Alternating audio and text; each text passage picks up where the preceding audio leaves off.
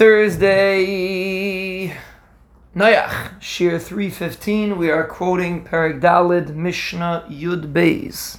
Avos4Life ben Shemua, and we said yesterday, Yikvei Talmidcha Chav Alacha Kishalach. And the next part of the Mishnah is Uchveit Chavercha Kimoira Rabach. So we're moving it up, meaning the covet of your Talmud. When you're teaching somebody, you have to have a chavivus for him.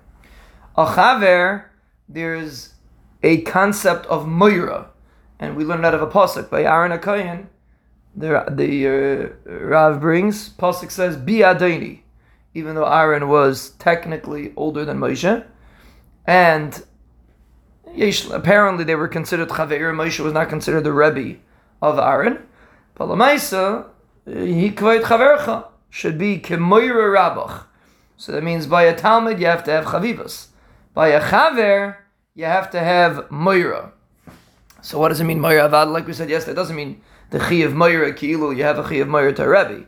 It's pashut conceptually. Since a chaver is shava b'shava, the only way, when chaver is obviously someone that's in the same madrega as you, the only way you're going to be able to have the limud and the steiging from a chaver is if you have the moira from the chaver. Meaning from the Talmud, a person could have the steiging, like we said yesterday, from a chavivus. When you have a chavivus for your Talmud, then you could grow from your Talmud.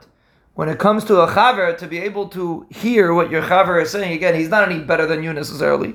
So mechatesi, you should reckon with what he's saying to be able to have the madrega of mechavera yeiser mehem, tikilu, what a person can learn from his chaver. Zok Avos4Life ben Shemua, the way a person can learn from his chaver is if it's kveit chavercha k'may rabach. If a person has a respect or a moira from his chaver, l'chol hapach is similar to a Rebbe, so then there is a chance, like we said yesterday, it's talking about limud HaTorah, there's a chance that a person could learn from his chaver. So from a limud HaTorah perspective, it's important to have moira. And even from a chaver shav perspective, a chaver, the taich of a chaver is two relatively equal individuals that are mechazik each other. The only way a good chaver is someone that looks out for his friend in ruchnius and gashmias. The only way he's going to be able to have a kasher is if there's some sort of meir, some sort of respect. Since you're equal, if you're not machshav him, you just consider him like yourself, and you don't really give him any credence or any significant credence, he's not going to be able to influence you.